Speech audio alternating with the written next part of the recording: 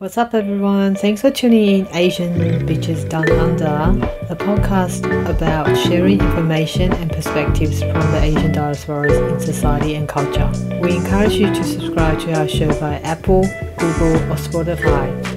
If you have enjoyed our episodes, please support us by giving us a 5-star rating and get your friends on board to listen to us.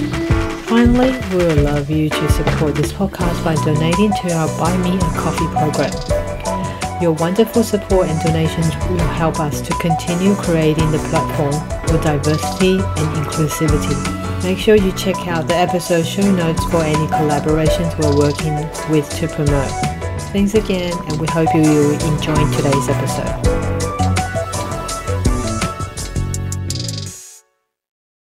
Hi, this is Jessie too. Hi, this is Helen. And we are Asian Bitches Down Under. It's another week and we've got a jam-packed session for you today. Session? Why did I say session? A lot to get... Well, it's been a crazy week, hasn't it, Helen? Yeah, it's bombarded with a lot of things and just my mental capacity is just overflowed, I think. Yeah, it's too much. It feels as though every week it's the same kind of a level of stuff going on in the world, I guess. Yeah. But we've got a lot to get through this episode. A lot of things have happened this week. Obviously, not that we want to start off this episode with tragic news, but how are you processing the shootings in America? Not very well. I'm trying to avoid news and I can't because it's popping up everywhere, and also only until I find out that it's like over 200 mass shootings in US. It's not even half a year through. And it's absolutely heart-wrenching. I don't know why media does that, but they post, the pictures of the kids. And it's heartbreaking. I actually can't do it, because I just get teary the moment I see their faces. Yeah, it's so hard. And what I have, I think I don't feel comfortable right now to talk about it.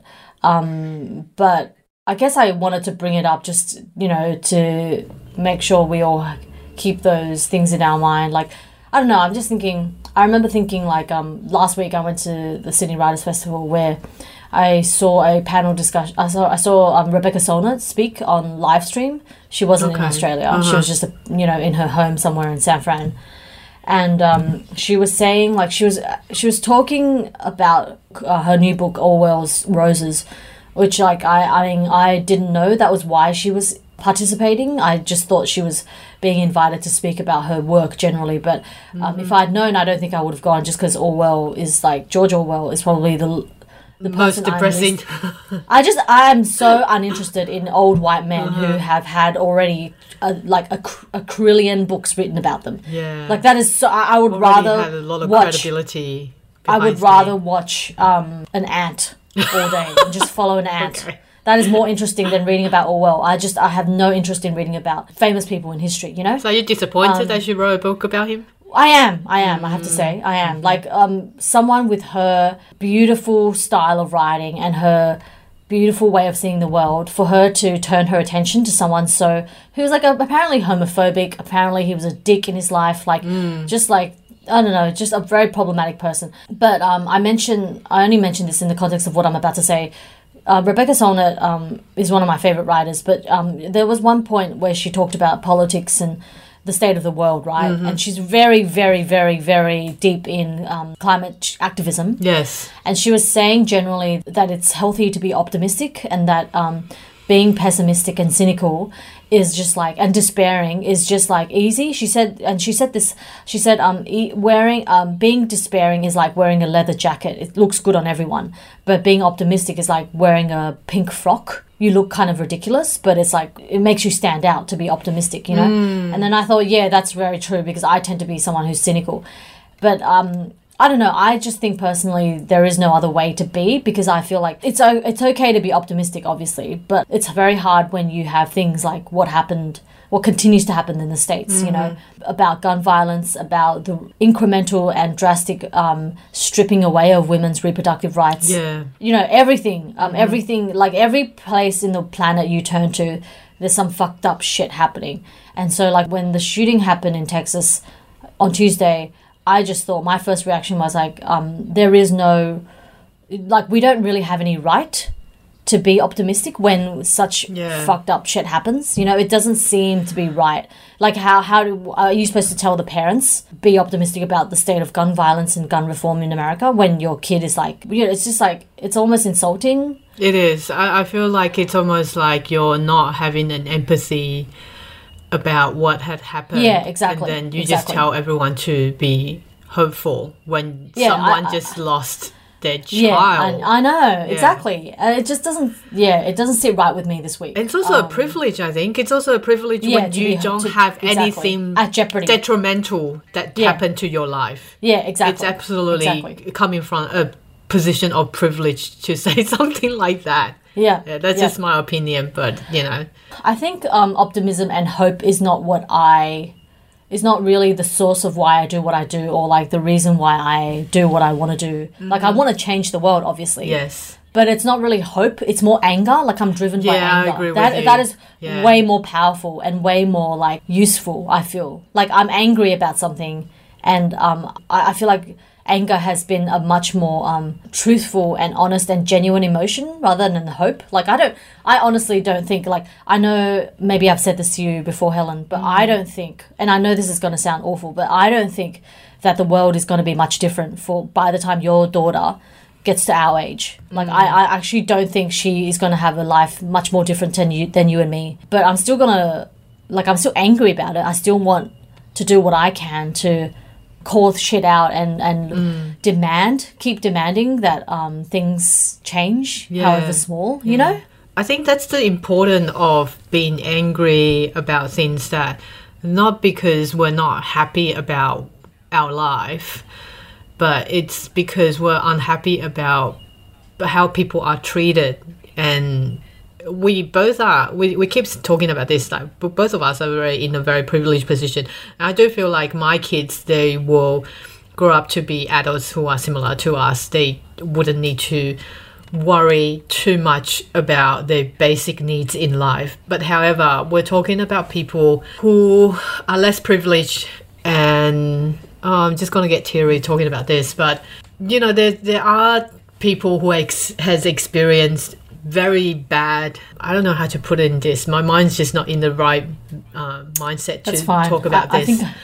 But what I'm trying to say is that there are bad things happen, and when you're saying that, just be hopeful, just be optimistic, it's almost like those politicians gone to a public event saying that, you know how often after the shootings like this, a lot of politicians and let's say the National Rifle Association, they'll say that, we'll say our prayers. You know how they go into public events and saying that, our thoughts and prayers are with the families of the victims. But those two, what does those do? What does those things do? It does no shit. There's no improvements. Can you just fucking do some actions? Have some proper policies and regulation implemented to change the gun laws. But I'm just going to go into too much if I'm going to dive into this. But I know, and we don't want to do that now. This is not one of those episodes. We're not focusing on that today. But I guess we just want to have that in the back of our mind always.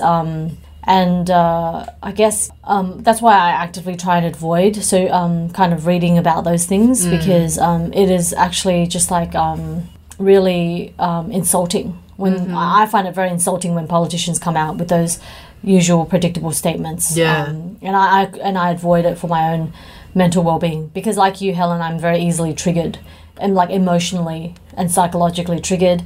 Moving from one country to another, let's take us back closer to home. So last week, if you don't know, we had a federal election. We now have a new government, Labour instead of Liberal, capital L. So like we now have a more progressive government for y'all out there outside of this country. More progressive, but you know, I mean, the leader, Anthony Albanese is his name now. We have a new prime minister, and I generally just think, a lot of people are saying, things are going to change, blah, blah, blah. It's been like monumentally a great radical shift in Australian politics. Like a record number of independents were voted in, which is good. In Australia, we call it the teal wave because the independents represented the colour of teal. Teal, yeah. But for me, it's more like they're all white women, most of them. Oh, yeah. Also, yeah, and also like the lesser of two evils kind of thing, and I have zero interest in talking about politics. But Helen, any thoughts about the election? I was just happy that despite the fact that I know that I'm pointing it out, most teal representatives are white women, and most of them actually came from the background of liberals, but they are more focused on climate change issues. So we are going to see what are they going to do in the next 3 to 4 years. I'm not going to make any conclusion now, but I'm just happy to see there are a bit more diversity. I don't really like you use the word, but I hate that word too. I hate that word. But I think it is diversity. We have more Asians now in Parliament, Asian women, which is good news. Australia's population, there's like about just under 15% Asian. And in terms of the number of Asian people in Parliament, it's like, what is it? Let me see. I did write an article about it. I think it's like 3% or less, isn't it? Oh, yeah. So it was 3% about 3 years ago. Now it's risen up to 5%. Wow. Okay. Asian Australian politicians in federal Parliament. But it's kind of ridiculous when you think about. So the number of Asians we have is equivalent to the number of, proportionally speaking, it's the same number of African American black people in America. And like when you think about black culture and the way, it's different. Obviously, it's very different. It's very the history, everything, slavery, it's all different. But yeah, it's like quite just interesting to compare it. I'm glad that Sally C2 had won in the community of Reid. Congratulations to Sally, of course. Even though being slighted by that, who was it? Fiona Martin or something. Yeah. Oh my god, I can't stand. The worst. Oh my god, I'm not gonna. I can't do it here. I can't do it here. But yeah, I am glad that is over, and I'm looking forward to talking to Helen today about our cultural consumption. Yes, honestly, I've done a lot this week, and I'm really excited about talking about the main. Yeah, seriously, Helen, I've got 2 pieces of. A TV series and a book that I'm just really excited about talking about.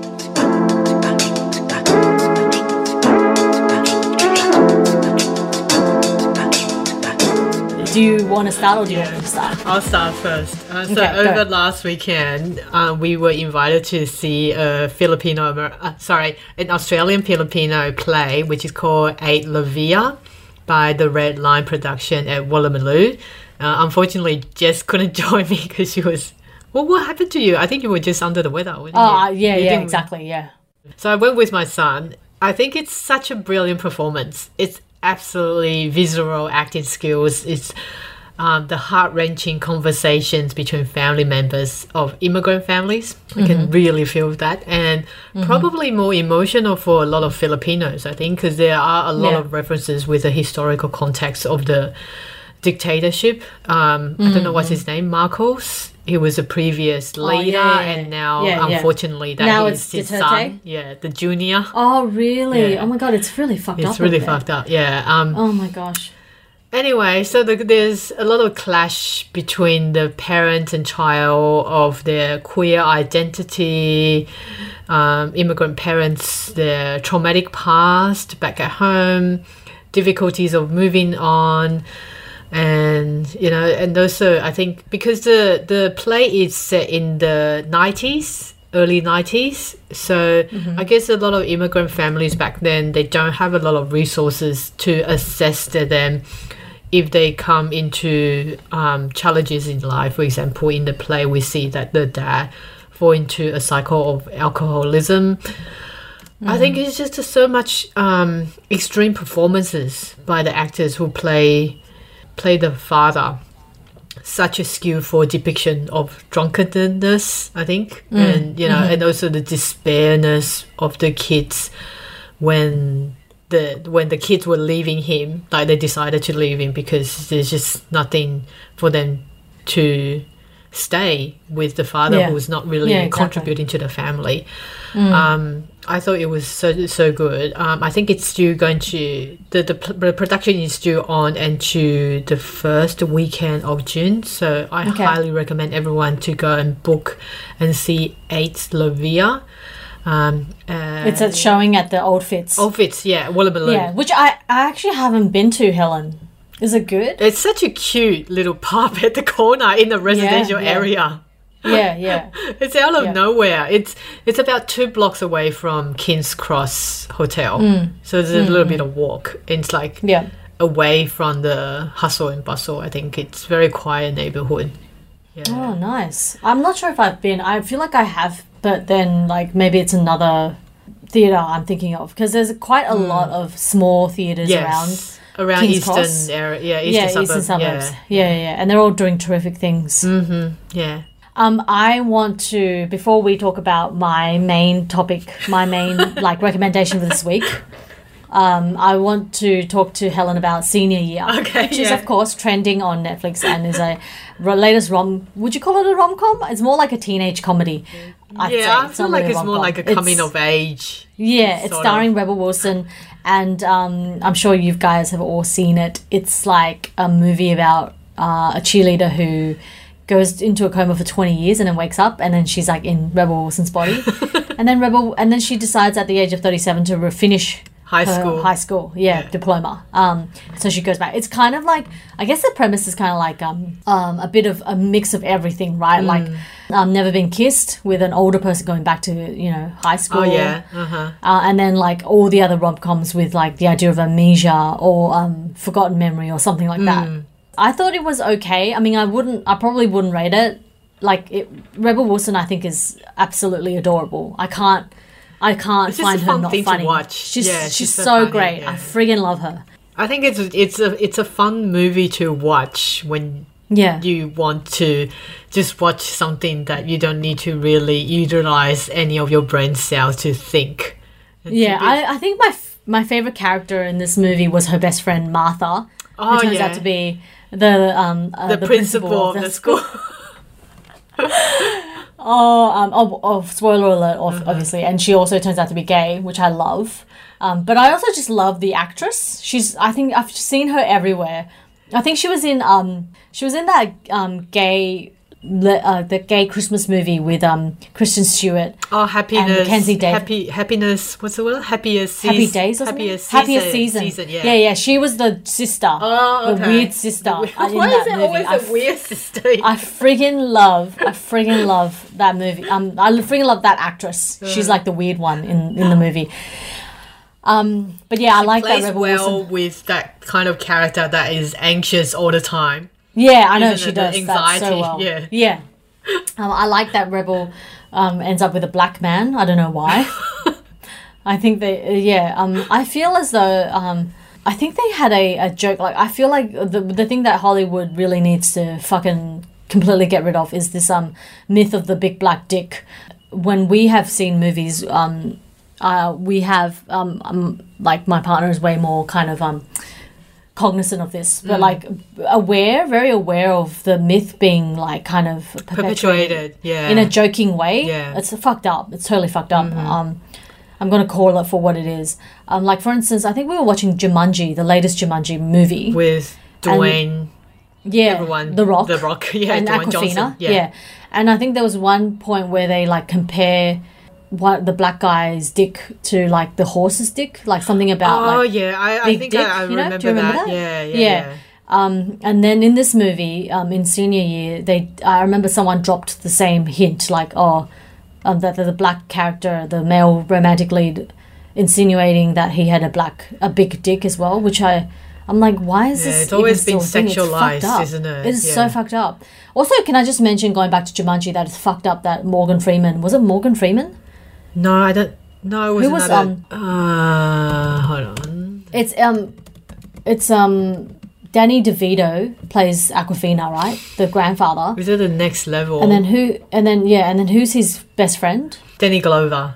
Yeah, Danny Glover. Yeah, Danny Glover who plays Yeah, can you believe that he even decides to be a horse at the end? I know, that's just so what the fuck with that? That was so fucked up. That's just so illogical. It's, like, just so strange. I just thought it was insulting. It was absolutely insulting to think that a black man would choose the life of animal rather than being. I think that's just it was really so insulting. dehumanized that character. I know, exactly. Yeah. It was awful. It was absolutely awful. Yeah. But yeah, other than that, back to senior year. It was. I really like the cheer squad, what do you even call it? Cheer squad, cheerleading. You mean the 2021 or the 1990s team? All of them, all of them. I loved watching Rebel Wilson doing cheerleading stuff. Yeah. But it reminded me of Bring It On, which is like literally the best movie ever. Yeah. I really need to see that again. But yeah, it was like you said, a great kind of mind-calming, mind-numbing rom-com. I love American movies that are set in high school. I absolutely love it. Give me any movie. Yeah. Give me any movie about high school drama, honestly. It is just the best. But it's got to be funny. It's got to be funny. I've never done Euphoria, and I don't think I want to because it just looks so fucking depressing. I think it's also funny that how they portray a lot of digital age nuances around how she came back from the coma she's trying to get in touch with the current pop culture and what is right to do, what is Instagram. Not right to do, and getting followers and noticing what words that she can't say. Yeah, you can't say gay. You can't say gay. You can't say retard. That's funny. Yeah. I really like. I would rate this. I also, before we talk about your other stuff, I also watched A Simple Favor this week. Have you ever seen that? No. It's with Blake Lively and Anna Kendrick. It's great. I really like it. It's such a great movie. It's actually based on a book. I didn't know that, but I watched that again because Billy and Carl and I are doing Gossip Girl. So I was like, feel like watching more Blake Lively. Is it like I've seen the trailer for it. It's like a thriller, isn't it? Yeah, you should watch it, Helen. It's really good. I friggin' love it. Okay, I'll give it a think. Yeah, I'll give it. So Helen, since Helen is like way more globally great than me, she also watched this week The Takedown, which is a French film on Netflix. It's a French film. That. I don't know if anyone watched. It was quite big last year. Was it? No, not the film, but the actor who played the main character in The Takedown, Omar Sy. I think I'm going to apologise this a little bit later because I'm not quite sure about his background. Okay. He's black French who is from, not Jamaica, certainly not Jamaica, but I can't remember where he's from. But he became popular. He's hot. That's all that matters. Yes. He became popular last year by playing, I don't know if you were... The main character in Lupin? Yeah, the main character in Lupin. Yeah. We have a black Lupin, which is quite unusual for a lot of people, but it was such a great drama last year. So The Takedown popped up in my feed earlier last week. It did? Yeah. I wonder why. I guess it's because, action movie, and it's kind of you get a vibe of the, what's it called? The one that Will Smith did earlier, The Bad Boys. It's a bit like that. Yeah. But whereas his partner is a white dude, a very obnoxious, not a very clever, another white cop. But it's something that you watch when you just want to relax. It's not something that you really need to think a lot. But it has a lot of contentions around immigrant issues in France, where we see earlier, was it last month or this month, the French election where they had the other candidate that was ultra right wing, that's anti-immigration, everything. Yeah, it's got a bit of that in the film. Yeah.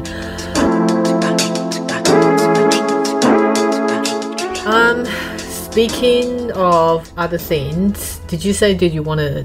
What other cultural consumptions that you have?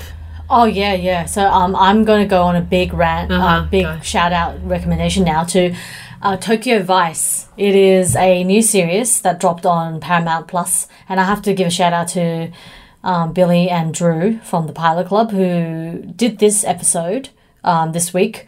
and the way they talked about it, it was interesting. I have to say, basically, the story is about this guy called Jake Adelstein, who is played by Ansel Elgort. Is that how you say his name? It's such a fucking weird name.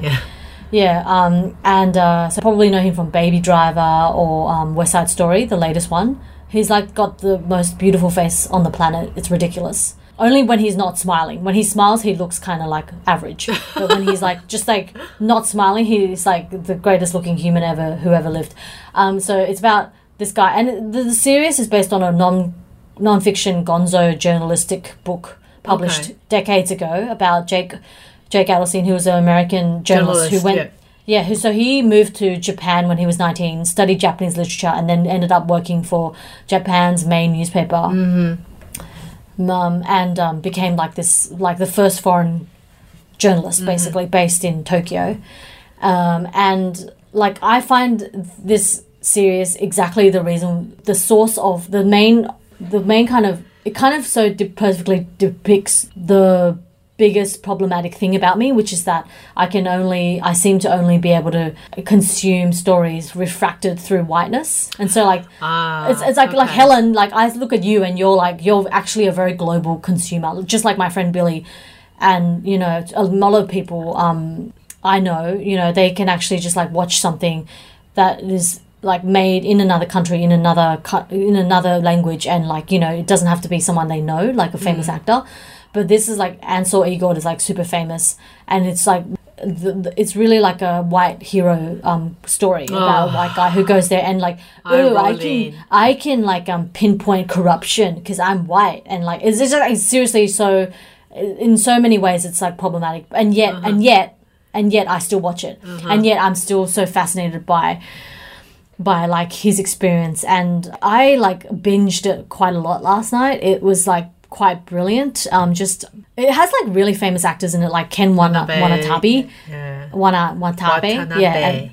who is like literally ageless. He's like been around forever. And there's like Rinko Kikuchi, who's like super famous. You would have seen her face everywhere. She was in Babel, if you are like someone who remembers that movie. She was in Pacific Rim Uprising and Pacific Rim. She's just a really well-known actress. And then, there's Ansel Elgort in the protagonist's role. Yeah, I love it because it's very immersive. Like, he basically is on the crime beat, so he's a crime reporter. And like, it's so funny, Helen, because like in the first episode, in the pilot, they have like montages of him like just studying furiously the Japanese, like writing writing Japanese characters. And like there's a scene where like he's like studying like you see the textbook he's copying from, and it's like and it looks like a textbook from like year 7 high school textbook. It's so funny. But what I want to know, Helen, because like I've been thinking, because our brother is married to a Japanese lady, and I was thinking I would love her to watch it because there's a lot of Japanese in this series. Like there's a lot of spoken Japanese, and I want to, because like you remember a few episodes ago we were talking about how Hollywood gets actors to talk in another language, and they do it. They often fuck it up. Because like from our ears, when we watch it, like I don't know Japanese, I don't speak it, but it sounds like they're doing a pretty great job. I would say they'll have to, I think, because if you're talking about a journalist that has worked in Japan and the premises is set in Japan, they will have to get someone who, from looking at the cast, I can see a couple of familiar faces. Yeah, but I've never, like, I kind of read a bit about Ansel Elgort, and like he apparently spent like 4 hours a day, I don't know how long. Oh, okay. Learning Japanese, and he is very convincing. And even the white woman who is Rachel Keller, who plays his love interest, she also speaks a lot of Japanese in this series. Yeah. And it's very convincing. And I'm thinking, like, is number one, I kind of want you, because Helen, for your listeners out there, Helen also speaks a bit of Japanese quite well. So I think, Helen, I want you to listen to it, watch a bit, and tell me if you think it's convincing, or just, like, get our sister-in-law to tell us whether or not it's convincing. Because, like, I'm thinking, is it really just, like, they're really doing a good job of it, and I'm Or like, are they doing a shit job and we can't tell? Or is Japanese like much easier to pull off than Chinese? Do you think? I don't know. I feel like it might I have be. to watch it first to decide okay. because after all, it is a program that is going to set for majority white audience. White people. Oh, isn't it? definitely. Yeah. So- I just like, I watched that series, Helen, this series, Tokyo Vice, and I just know out there there's like 1,000 young white dudes just thinking, oh, I'm going to be like that. I'm going to go to Tokyo and sleep with all these. Oh, so there's a lot of beautiful... fetishization. No, I have to say, not really. Okay. Not really. I didn't find, I'm actually glad that his romantic interest is not a Japanese woman. Mm-hmm. Just because I would just cringe if that happens. I'm glad he's kind of basic and just likes a blonde woman. Basic. He's so basic, yeah. There are moments where he, there's the white gaze of him, oh, I'm the one with the rational American, they always feel sense they're of superior. Yeah, I have to say, I feel like my sense of whether or not this series is totally tokenizing and fetishizing Japanese culture, I feel like my way of measuring it is fucked up just because I'm so in love with the main character. He's just so good you're looking. biased. I'm so biased. It's just I can't actually assess this series accurately just because I would watch Ansel Elgort in anything. Yeah, just his face. I unfortunately did the shit thing and unfortunate thing and Googled him and realized he was Me Too'd. Oh, he has been Me Too'd. Yeah, okay. Unfortunately. But I also am not surprised. Yeah. Okay. So, last thing on my cultural consumption this week. I actually trying to pick which one I want to talk about. Okay, so before you pick, I'm going to say, just FYI, guys, Tokyo Vice is on Paramount Plus. I actually signed up to Paramount Plus just for this show. God, really? Yeah, but I am going to think about whether or not I'm going to continue the subscription. Keep going. Yeah.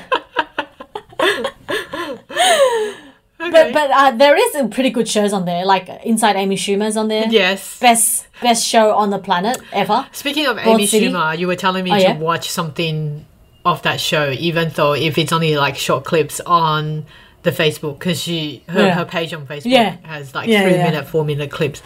I was a little bit disappointed because she made a skit about nurses the last few days, and that didn't turn out well. She? Yeah, I think what happened? What was it? She just presented the nurses as in, you know how those midday talk show where you have several women sit around a table and they just talk about things, what we do on the podcast, literally. Like The View. Like The View.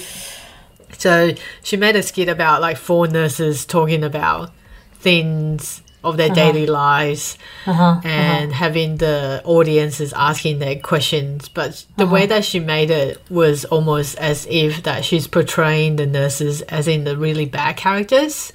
So that I think I've seen this. I've seen this sketch before. It didn't go down well with the comments. A lot of people are saying that you're making fun out of, nurses. Yeah, but isn't that from years ago?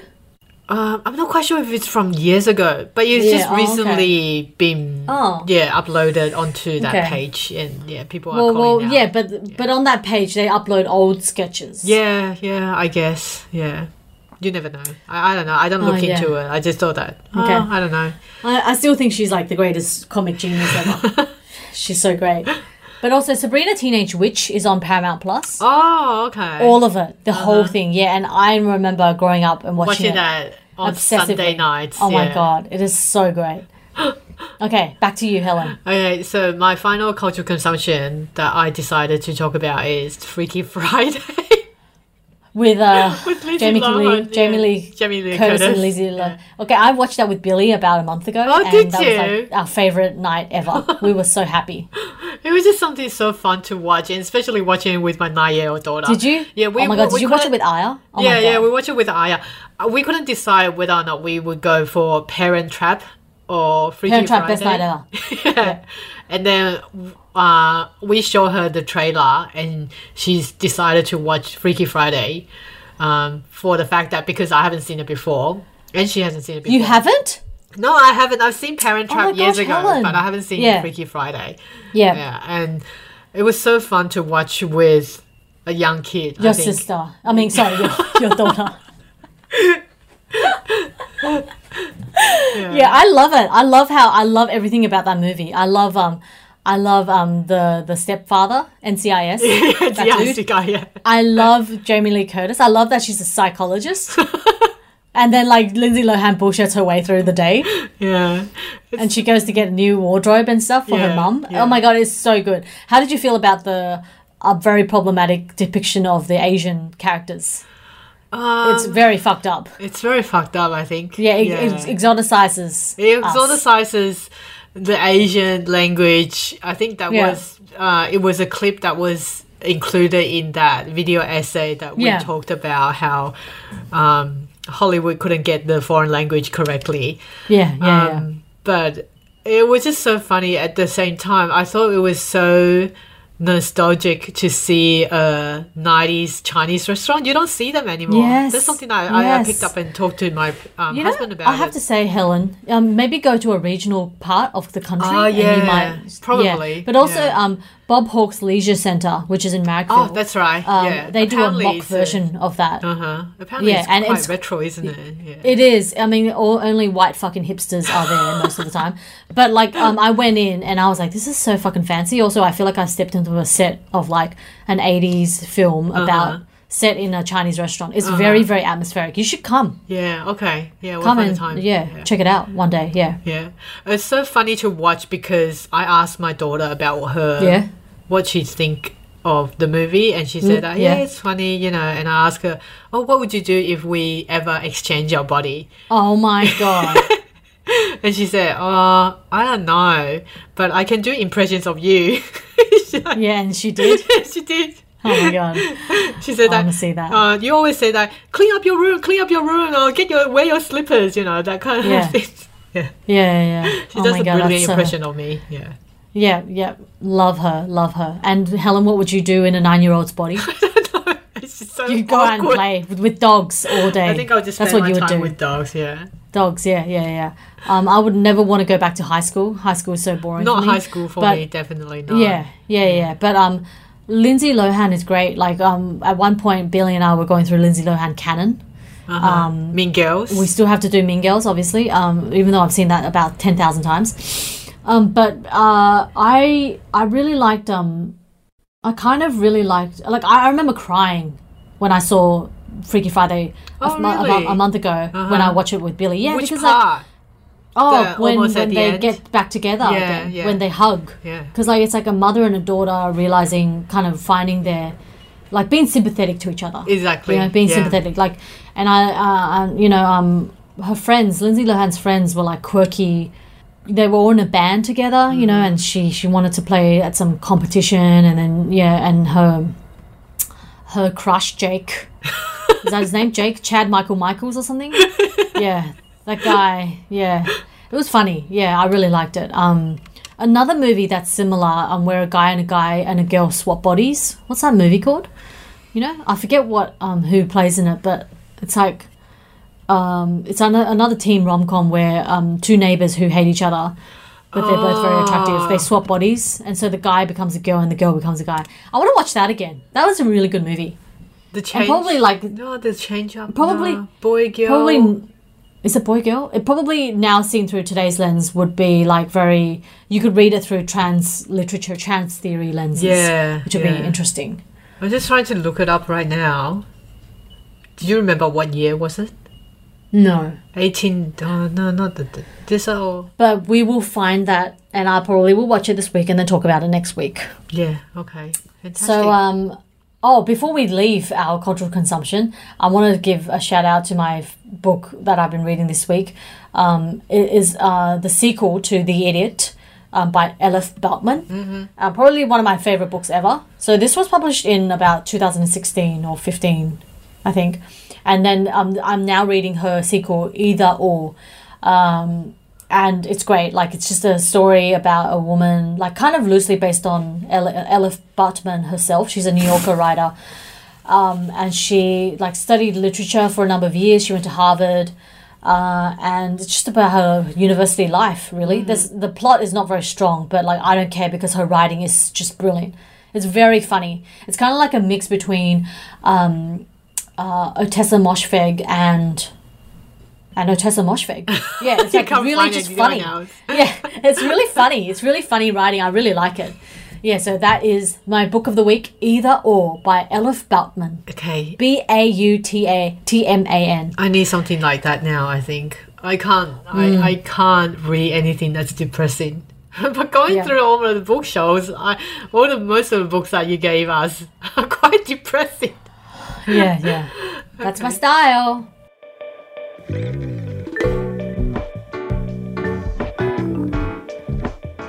So that's the end of our episode today.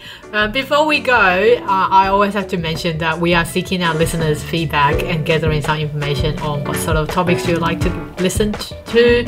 And in return, we're giving away a copy of G.H. King's Beast of Little Land. So for your chance to win, please follow the link on our episode show notes and complete the survey.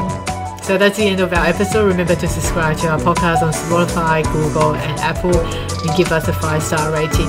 If you'd like to support what we do here at Asian Bitches Down Under, head to our Buy Me Coffee page and make a donation for us to continue the intersectionality in the podcast industry. So that's the end of our episode today, and we'll chat to you next time. Bye.